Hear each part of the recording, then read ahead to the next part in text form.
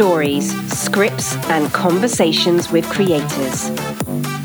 This is the Brave Maker Podcast.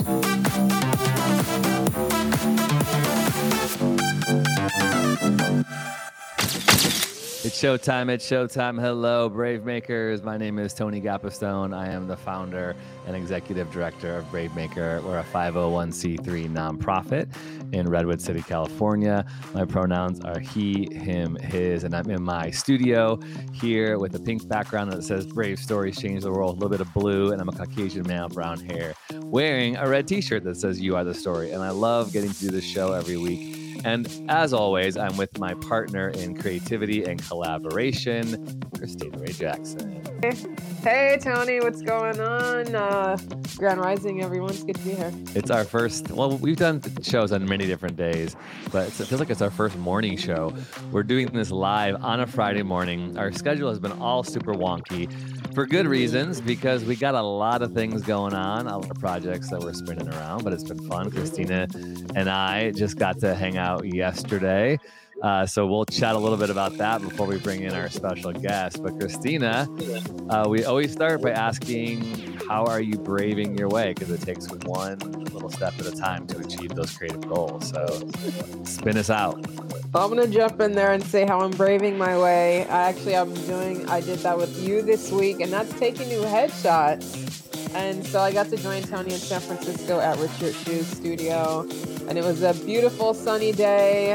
We got to take some photos, and Richard was amazing. Just gave really good direction. It was a really fun experience. Hey, that's my classmate. Here's Kirsten. That's my classmate, Kirsten, with the glasses. So yeah, it was cool to see people I recognize up on his wall. So that's how I'm braving my way with some new headshots. And I was having a little technical difficulties when I started. So let me back up. I'm Christina Ray Jackson. I'm an actor, comic book writer, singer. My pronouns are he, she, they, and I'm an African-American woman wearing the black Superman costume shirt today with some kind of wild blonde curly hair, sitting in my studio in Dublin, California, in my favorite power chair by the company Will. So yep, that's how I'm braving my way, and I can't wait to see get those headshots back. Same. Yeah, it was super fun to be able to shoot with you. And Richard is great. He's kind of become the go-to photographer we recommend here at Brave Maker. And I'm braving my way. Besides finishing our feature film, which this week we are doing all sorts of things with special effects and coloring and sound and music and editing. It's just wild to finish a film like this and so exciting. But I have an idea for my next feature film. And so braving my way started with telling it to Christina yesterday. So I said, hey, Christina, here's my idea for this feature film that will include Christina, because I want her to act in it. And it was super fun to get that reaction from her. I think you gave me a thumbs up, and I started creating the opening shot of the film in my mind. And I'm going to, my goal is to start writing it today. Just page one. Just do my page one today. So that's how I'm braving my way. So starting writing my next feature film, which seems wild to say out loud, but you got to move on, right? You got to keep moving forward. So the next feature film, hopefully we'll be doing this one in 2022. Christina, what you think? Yeah, that sounds amazing. Let's put it out there. 2022, the sequel. Let's get it going. Yeah, that's right. The sequel. All right. Well, we are not here just to talk about ourselves, which we could do all day, but we have a special guest, and this person has a lot to say about braving her way as well. As we like to say the mantra, brave your own way. She is an actress and a writer in the Bay Area. She is a theater performer. She is a good friend of mine as well. And I'll also say she's a supporter of Brave Maker. We have 14 people who give on a regular basis, monthly, financially, tax-deductible donations, and she is one of them. I didn't get her permission to share that, so I hope she's okay with that. But it just means so much that she does that. Her name is Theresa Donahoe. Hello, welcome. Hello. Welcome, Theresa. Thank you. Hello. Theresa, we've talked about this every single time we do some kind of live conversation together, but we met in San Francisco. I want to say 1999, 2000, 2001, somewhere like that. Yeah. You could probably figure it out because you were working in the San Francisco casting office of Bo Bonneau, also known as SF Casting. And I would come in for auditions and you were behind the desk and we just connected. And it was super cool. And then we did a bunch of short films together, like a bunch. Yep. Yeah. I was trying to pinpoint, when did we start talking to each other in the casting office? When did we both find out that we were people of faith? I don't remember that moment. I mean, do you? I all of a sudden, don't. It was just kind of a natural thing. You start bantering over when it's not super busy, people are just chatting. And you talk about this all the time in the business, that relationships are crucial.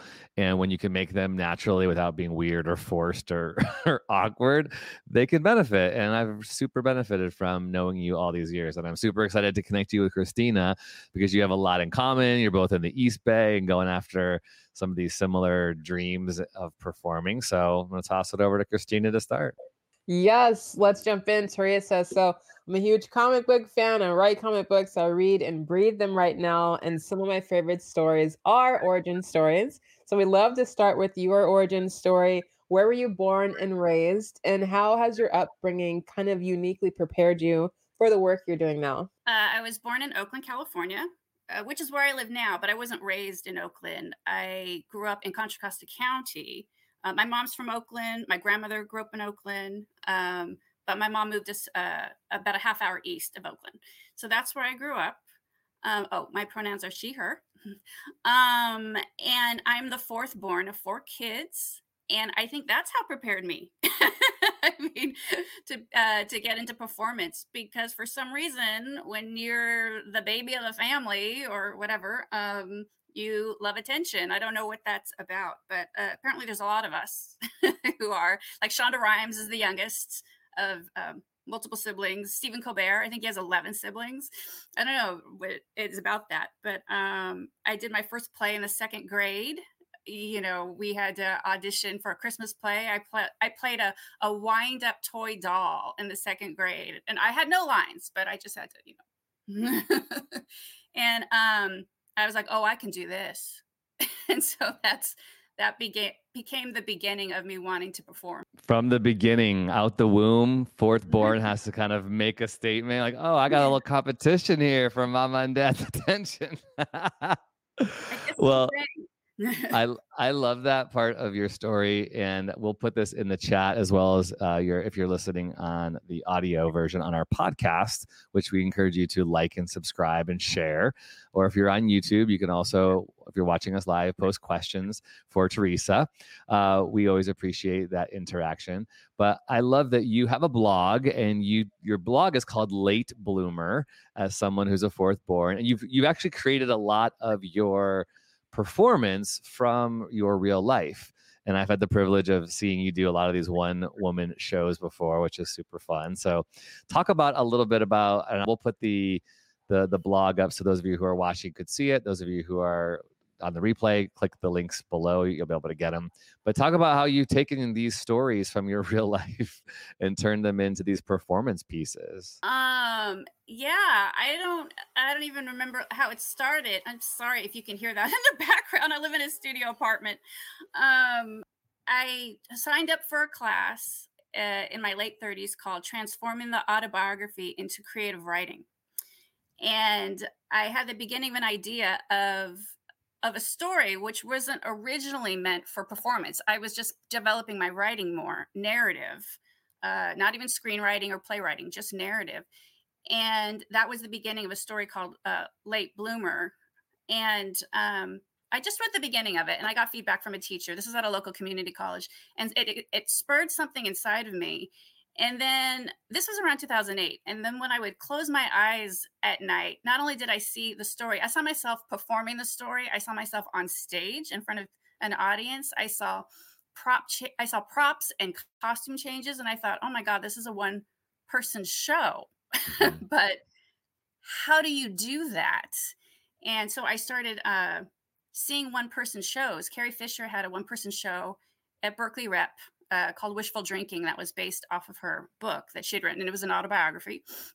And I thought I would be intimidated when I saw the show, but I came out of it going, I could do that.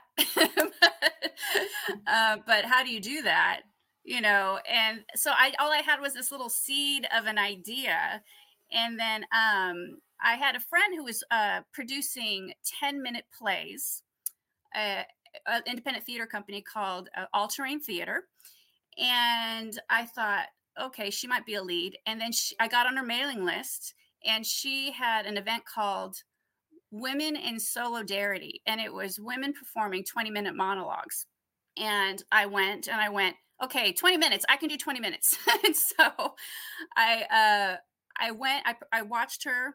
I watched the show, Women in Solidarity. It was in someone's living room, 4 women doing 20-minute monologues. And I emailed her afterwards, and I said, if you do this again next year, I want in. And then hit send. And then I went, oh my God, what did I just do? And then I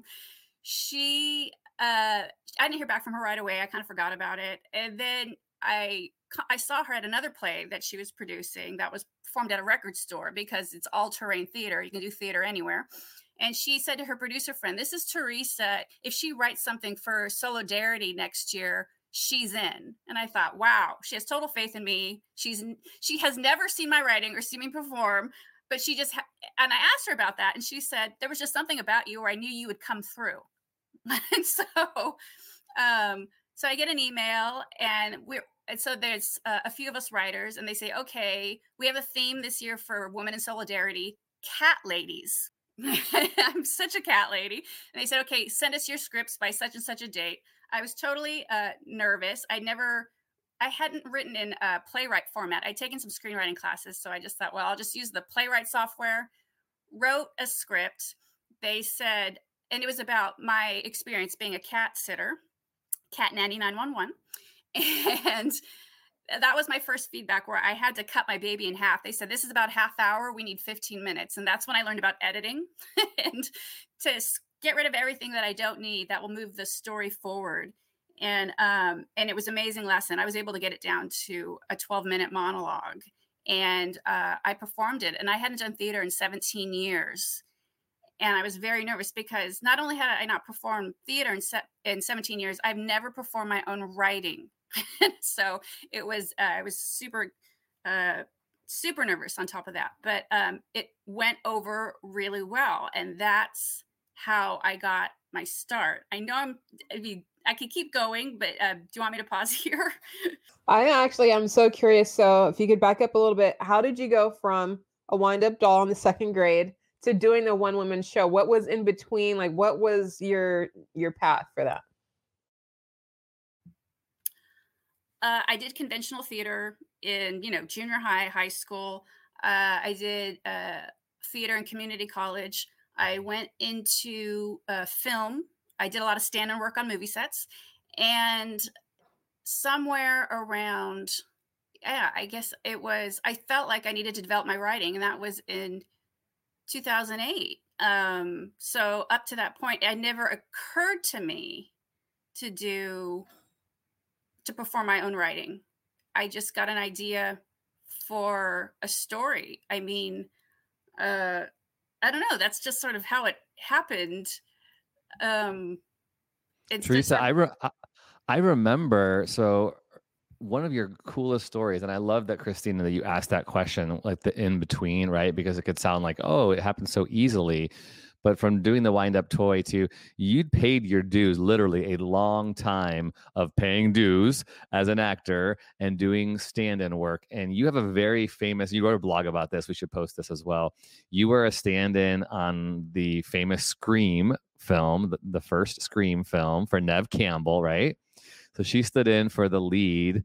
And that is a great way to learn filmmaking. It's a great way to learn the ins and outs in the craft, as well as the business of performing. And then I remember you shared a story about getting a commercial, like on a, was it kind of like something happened where it wasn't supposed to happen, but you ended up getting placed in a role where you were able to pay rent for, I don't know, a year or something like that to give you some free, I don't know, talk about that, because I might be missing the details wrong. Yeah. I was non-union. It was 1995. This is actually before Scream. I'm a Christian, and I was praying to God, theater or film. And then I was doing extra work on a Nike commercial, and I was background, and it was a tennis match between Pete Sampras and Andre Agassi. And I didn't follow tennis. I didn't know who those people were. but it was a crowd of maybe 300 of us in a circle, and they're playing a tennis match in the middle of an intersection in San Francisco, and we're like, yay, we're all cheering.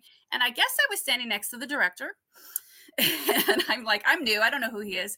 And he says to me, oh, this woman, first of all, this other woman, another extra, she got the courage to go. We were roped off, all the background, we were all roped off in a circle watching this tennis match, and one woman went under the rope, ran towards Andre Agassi and gave him a big hug, which is a big no-no in background. You're not supposed to ever deal with the principal actors, but she did. And I guess it got a good reaction. So the director, who I was standing next to, looks at me and he says, go out there and kiss Pete. And I'm like, okay, which one's Pete? So I climb under the rope and I just run up to the other tennis player and I give him a big hug, and the camera caught it. And then all these people started dogpiling on top of us or whatever. And I forgot about it. And then 6 months later, I get a call from the ad agency, and they say, it was originally was a 30-second spot. And they call me and they say, it's now a 60-second spot. You're in it, and we're going to pay you for it. And I got mailed a contract to me. I got upgraded on a Nike commercial 6 months later, and I was now eligible to join the Screen Actors Guild. So I'm one of those fortunate people, if you see it this way, that's it, who's never had a union problem. And that I was eligible about a year into me doing background work. Okay, here it comes. I'm in where did it go? Did we miss it? I think that might be the 30-second spot. Oh, is it the 60-second one? It's 60 seconds. Okay, I'll have to look for it. But I can that's show just you. That's just wild, right? The fact that you had this opportunity that was sort of given to you, fell into your lap, and you get these residual checks, right? For something that's like in the blink of an eye. It's amazing. Right. And so I never had a union problem in that sense, because you'd hear about people, I'm trying to get my vouchers, I'm trying to, join SAG so I can go to LA. And so yeah, I got that out of the gate. I didn't know what I was doing. And then a year after that, I was still non-union, because they say you shouldn't join until it's worth it, till you get a job where you can pay back the dues. About a year later, I get a call from the casting office asking if interviewing me, if I want to do an interview to be a stand-in. Here we go. Is this the 60-second one? Purple. I'm in a purple sweatshirt. Come right there. There you are. Can you believe that? Can you believe I got residuals for an entire summer for that? And for those who don't know, residuals just mean you're getting regular checks. They're basically documenting every time that airs, you get 25 cents or $1 or to whatever it is. And if that is airing in a national level, you're making a lot of cash. And back in the 90s, people were making, I remember I did a commercial, and you just very similar. You saw my face for, I think it was 3 seconds. And I got $5,000 to $6,000 for that one 3-second spot. People who were featured and who had longer running commercials could make $30,000, $40,000 on a commercial. Just wow. They're not quite paying that much these days, but that really gave you a nice little cushion. And then did you have French Laundry as well? Weren't you in the French Laundry commercial? Talk about that too, because I remember that was a big deal for you as well. And that was all about placement around a table or something. Yeah, so that was 2012. I got called to just do background work. Background work on a commercial that was worth it, obviously, especially when you're union. And so I showed up, Yountville, I think is where the restaurant is. And what I brought like this dress that I thought would be good. And I think my hair was probably down. And they took one look at me and they fixed me. And they put me in their outfit, put my hair up. And I think that's a huge reason why, maybe part of why I got upgraded, is they made me look good. So they took care of all the background with our hair and makeup, and then they placed us. Well, originally we were sitting in, we just sat wherever we wanted inside this restaurant. I thought I was sitting at a pretty central table, but they start moving you around. And they moved me out of the center table way up against the side of the restaurant. And I'm standing next to, maybe Tony, you can explain what a C-stand is. I'm literally next to a C-stand. Now, a C-stand, I've got one behind me somewhere. Yeah. if you're next to a C-stand, you're not on camera. And I was literally placed off to the side table next to a C-stand. And I took one look at that and I was like, I'm not getting upgraded. So it was a table of 4 of us. And we all had a little bit of a course on each one of our tables. We had this tiny little, I don't even know what it was. It was an appetizer of some sort. It was so tiny and it was real food. And so we just were background eating at a restaurant, eating our tiny little French Laundry food. And that was that for the day.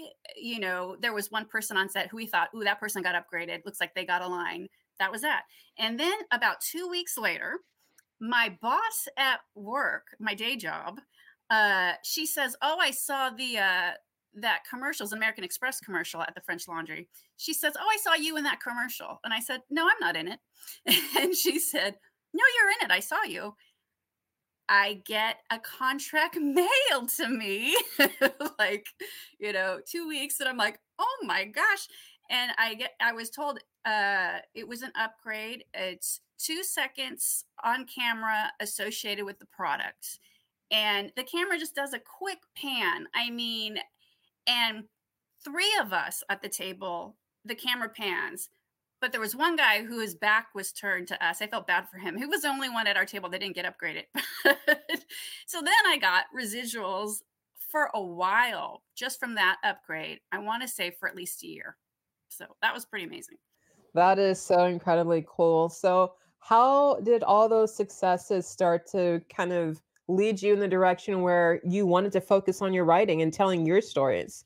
You know, I don't know. I think at that point I was in my late 30s and I started to feel like I had something to say. I think when I was in my 20s, I just did whatever was written for me.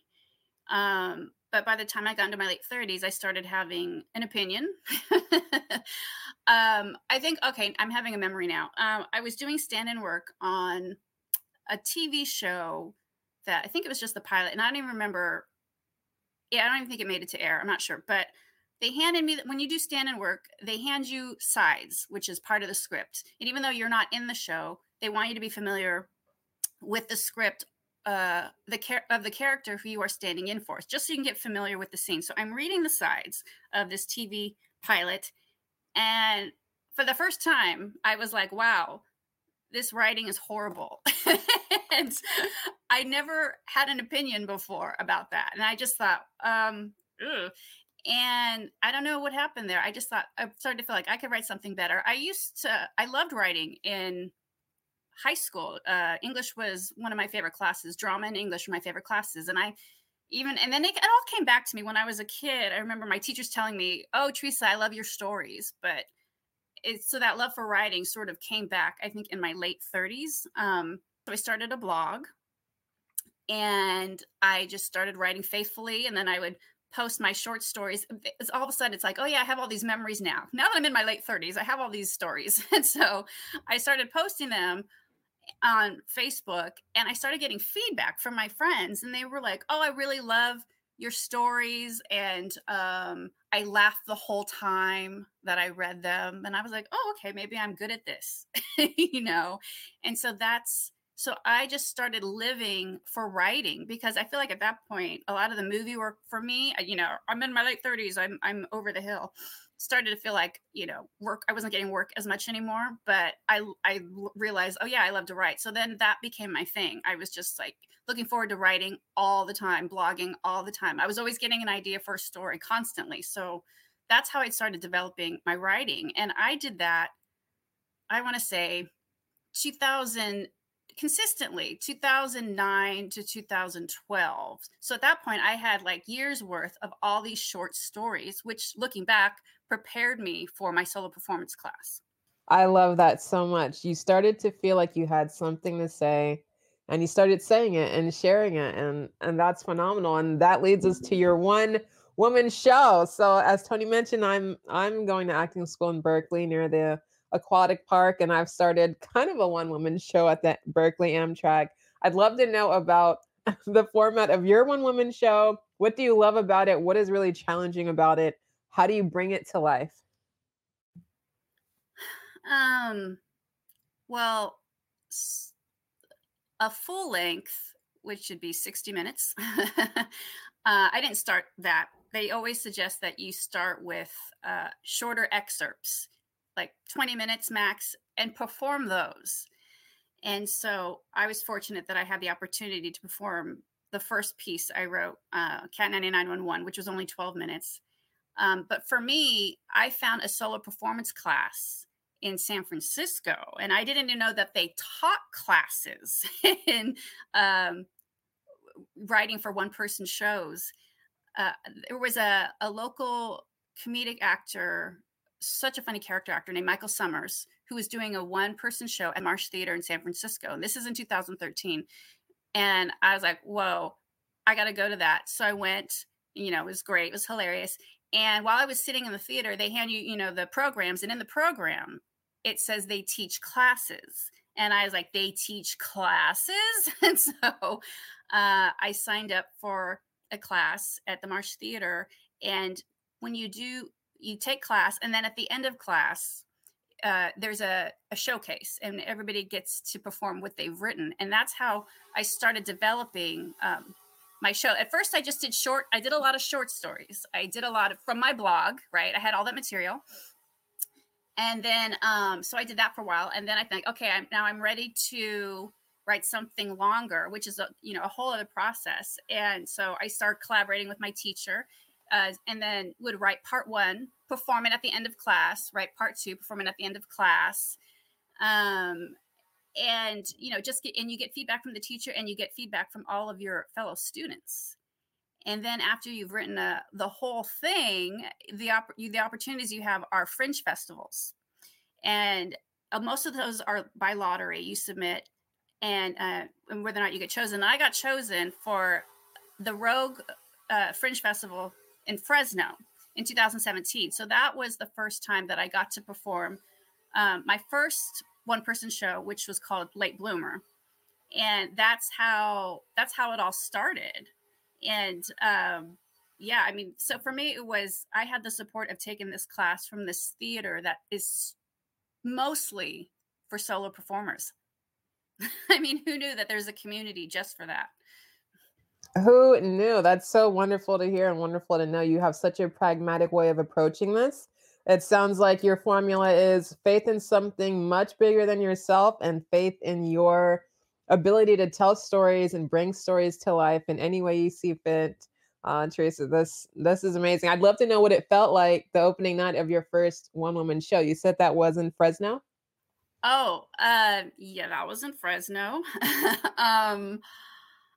It was nerve-wracking. I had performed it for friends, like in the living room, because they say that run the whole thing in front of a group of people first before maybe people that who can give you feedback before you go on stage.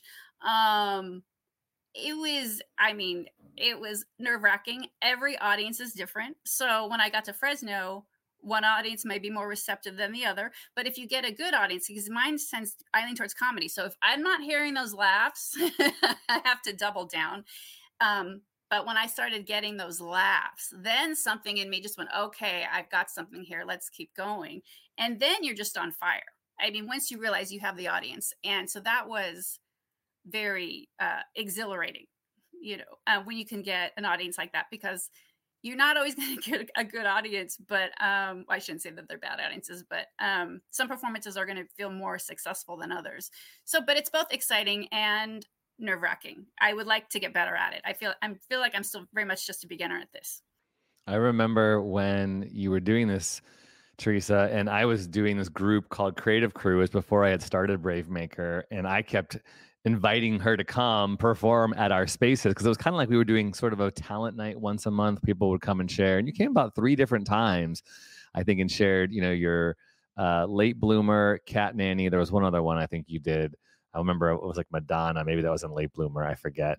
But I thought you really put yourself out there and tried to perfect your craft. and you were doing these home shows. And when I hear you talking, I reflect back. Like Chrissy, you invested in yourself, taking these classes and just practicing and rehearsing and getting feedback, and then throwing yourself out there in all these different venues, going to the Fringe Festival. It's a lot of time and effort, but you have been paying your dues, and you still feel as if you're learning, which I think is kind of a cool thing, that you still feel as if you're learning. You're never, you had to pivot the past year and a half and do things on Zoom, right? You're never fully arrived, as she puts her tongue out and frowns her face.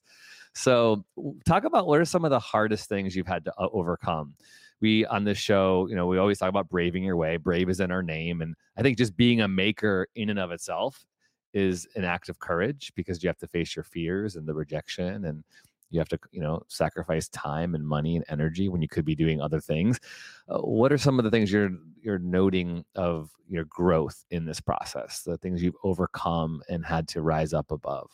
So sometimes you'll get an audience of 2 people. But amazingly enough, and that happened to me at the festival in Fresno, amazingly enough, that was a pretty good show. Because one of the person was just laughing the whole time. So, but when so, you're like, okay, I'm gonna perform for 2 people. That's okay. And so then first in my head, I was like, okay, well, this will be a dress rehearsal. That's what I was kind of thinking in my head. But it really actually went pretty well, and I thought, okay, I felt like in some ways it was actually a better show than when I had more people there. And by more people, I mean 10. So, and then you have other people that have been doing these Fringe festivals for years, and they have full houses, they're sold out. And I'm like, they've been doing it for years. And that's what I mean, but I'm very much a beginner compared to other people who've been doing solo performance for years. They've built an audience. They have a huge mailing list. People know their work. They know who they are. There was one solo performer, so accomplished, who was there, and he really stood out to me. And at the Rogue Festival, they'll give you 2 minutes to pitch your show to an audience. It's like a preview night, and everybody gets up on stage, and they've got 2 minutes to sell the audience come out to see my full-length show. And they'll never forget it. I was sitting in the back of the Tower Theater in Fresno. Martin Dockery, I think that's his name. He got up on stage and he grabbed the microphone and he talked for 2 minutes how he performed at a festival. I think it was in Australia, under a tent. No one was there. He says, I literally could hear crickets. I performed to crickets, and I was like, I love you, and it just stayed with me so much. I thought, well, if Martin Dockery can perform to crickets, I can perform to 2 people. That is great advice and inspiration. You just can't censor yourself, and it takes time, and you recognizing that some of these performers have been around and building audiences and have mailing lists is what you have to aspire yourself to. So, right, they all started somewhere too. They started performing to crickets, and the 2 people, and then the 10 people, and then the sold out show. So that's so fantastic. It just reminds me, again, keep going. This business takes consistency. The overnight success is a lie. It's a sham. It takes sometimes 20 years to build a career in which you can live off of it, if that. Sometimes we all have to work separate jobs. I've been in this business 25 years in this business, and I'm still working multiple jobs and, not providing for myself or my family with one source of income. It's multiple revenue streams while I'm creating, writing, directing, and all that kind of stuff. So keep going after those. It's so great. Well, do you want to tell us about the Marsh performance that's coming up? You have one coming up in a week. Oh my gosh. So October 4th and the 18th, I'm going to perform the first 20 minutes of my second full-length show called Born Again in Berkeley. I started this show a couple years ago. I was in the middle of working on another show in my solo performance class called Confessions of a White Mexican, where I got sort of detoured. I started talking. Oh, that's the one I remember. That's the one. That's the other one that you performed. I love that one. So I was in the middle of Confessions of a White Mexican, going over it in class with my teacher, David Ford, who's just the most awesome he's just the most awesome teacher ever. And I got really emotional when I started talking about being a person of faith in the Berkeley area. And he contacted me afterwards and he says, I want to hear more about that. So this is probably early 2018. He says, we're putting on a festival called Times Unseen before the midterm elections, because times unseen, like, Donald Trump is president. How did this happen? These are times unseen. And he wanted to hear stories about people who had some insight on maybe how this could have happened, And, I grew up in an area that was maybe half Republican, half Democrat. And so, but even though now I'm in the Berkeley area, which is way more liberal, and I had culture shock, and I felt like people were looking down at me for being a Christian. And so he wanted to tap into that. And so I stopped White Mexican, and we started developing Born Again in Berkeley. And I performed the first part 1 and part 2. I say there's 4 parts, part 1 and part 2, right before the midterm election in October 2018 at this festival. And then I wrote part 3 and I performed that. And then I wrote part 4, and then everything shut down. So, because we were going to get ready to do the whole thing in April 2020, and it didn't happen. And so I put that on hold. I put a pin in it, did other short stories during Zoom, but now we're back. My solo performance class, there's one class that's in person, and we are trying to finish it all the way to the end, full length. But on October 4th and 18th, I'm going back to the beginning because I haven't performed it in like a year and a half. The first 20 minutes, Born Again in Berkeley, about being a born again Christian in the Berkeley area.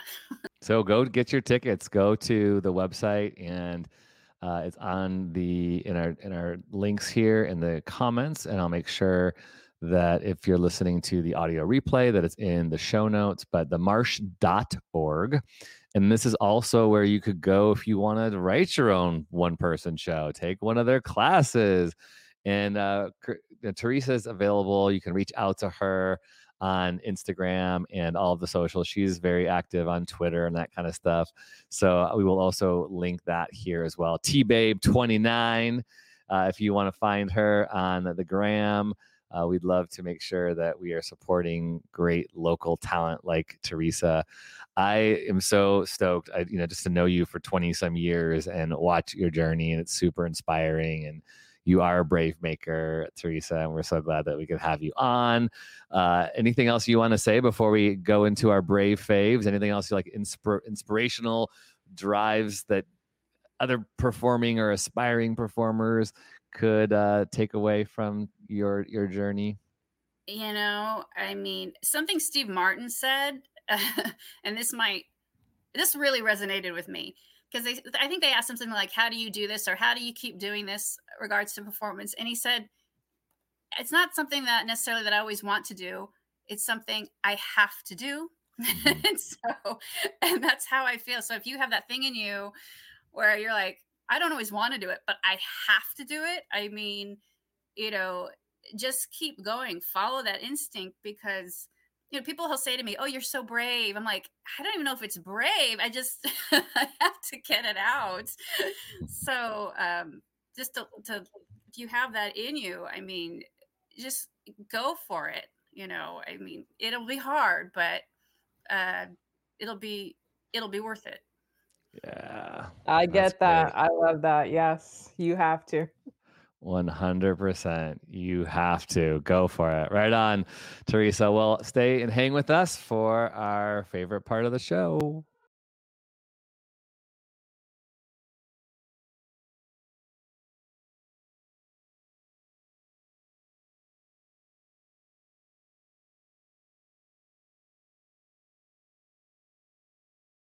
All right, what you got? We'll start with you, Christina.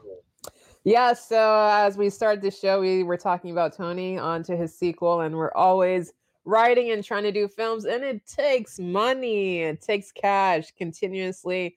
We need cash, right? We got to fund these projects. So I've gone back to school. So I originally went to business school and studied finance. That was years ago. And now I'm going back to it, and I'm learning how to exchange foreign currencies. I'm doing that at babypips.com. It's completely free. So the School of Pipsology is the most popular Forex trading course on the planet Earth. No, they're not paying me to say this. Maybe even on Mars. And their online courses are made for beginners, just to help you understand how to exchange currency. So if you've ever gone to another country and you had to exchange that money, there's an opportunity there for gains. So that's what I'm doing. I'm learning how to trade foreign currencies to raise money for our creative projects. And that's my brave fave. And Come I'll on. Tony, yeah, let's get it going. Make that cheddar. Make that Yeah, we're cheddar. gonna I make love that it. cheddar. All right, Theresa, what's your fave of the week? Okay, so are we talking about is this where I talk about my favorite show on Netflix right now? You got it. You got it. I just fell in love with a show. It's been on for a while, but I didn't realize it. In English, it's called Money Heist. In Spanish, it's called La Casa de Papel. I'm saying that right. My Spanish is very rusty. But it's now up to 5 seasons on Netflix. I just discovered it. I just finished binging the first 2 seasons, and it is awesome and amazing. The acting, the casting is done really well. I used to work in casting, so I'm very particular about that. And the writing and the suspense, it nails the suspense. And it does a great job having protagonists on both sides of this heist. Which is like, what? You think there'd be just the good guys and the bad guys, but it's not like that. And it's just, it has amazing characters who you continue to root for, And yeah, it's just really well scripted and developed show. Money Love Heist. It. I second that. Yep, I love that. There's so many shows out there that I've never heard of. I love it. I love hearing about new shows. Awesome. Thank you. Well, my brave fave, usually I go for the shows and films as well, but today I'm faving an app. This app is called Felt app. Have you heard of this? So it is from your phone, obviously. You can send cards. You can just take a picture and you can put it through your phone into this amazing little app. And all of a sudden you can send a picture to your mom or your grandma or your aunts. And I'll tell you what, like for me, I wish I had more time to spend writing handwritten letters because I know people really value them. And so, especially my parents. So I downloaded this and it's about $4 a card, which when you go to Target or you buy a card somewhere, they're about $4 or $5. And I can personalize it. So I can take a picture of my kids and my dog and I boop, boop, boop, and I can personalize it. Love you, your son, Tony, and boop, send it. And it's $4. And so I have been using this. And I'm trying to go, at least for my family that I know values words, once a month, send them, something in the mail because we often don't. We're just a text culture and I love texting and all that stuff, but some people value cards. So if you feel that pressure to send cards, this is great for you, especially as Christmas and Thanksgiving comes up. Felt app, and it's free. And you just pay for the card, which is usually about $4. And you can also add gifts and stuff to it, which I never do because those seem expensive, but that's my brave fave, the Felt app. All right. Well, that's our show for today. This is September 24th. We're so glad that you watched us. If you're watching us live or on the replay, we really appreciate reshares as well as supporting our makers like Theresa Donahoe. Please go and follow her at tbabe29 on all the socials and go to themarsh.org and buy some tickets and watch in person or via Zoom and take some classes. We are trying to continue to expand what Brave Maker does by helping and supporting artists like yourself. We love those of you who are following us and subscribing on YouTube. If you're not subscribed to our YouTube channel, with, as Christina says, with the notifications turned on, please do. And Christina, do you know who we have on the show next week? Edward Green, filmmaker. He has Pick a Side. It is on Amazon Prime. So we're going to be talking to him next, this coming Wednesday. So go ahead and take a look at his film called Pick a Side. We're excited to talk to him. And don't forget, we are a 501c3 nonprofit. So you can, like Theresa, become a monthly donor. In fact, we would love that. We need more support. Everything from our lights, our C-stands, as Theresa acknowledged earlier, this, the rent, our insurance. We're having a big party on the 29th of October. It is a Friday night, and it is, what is it, Christina? Tell us about this party on the 29th. We want people to come to it in person.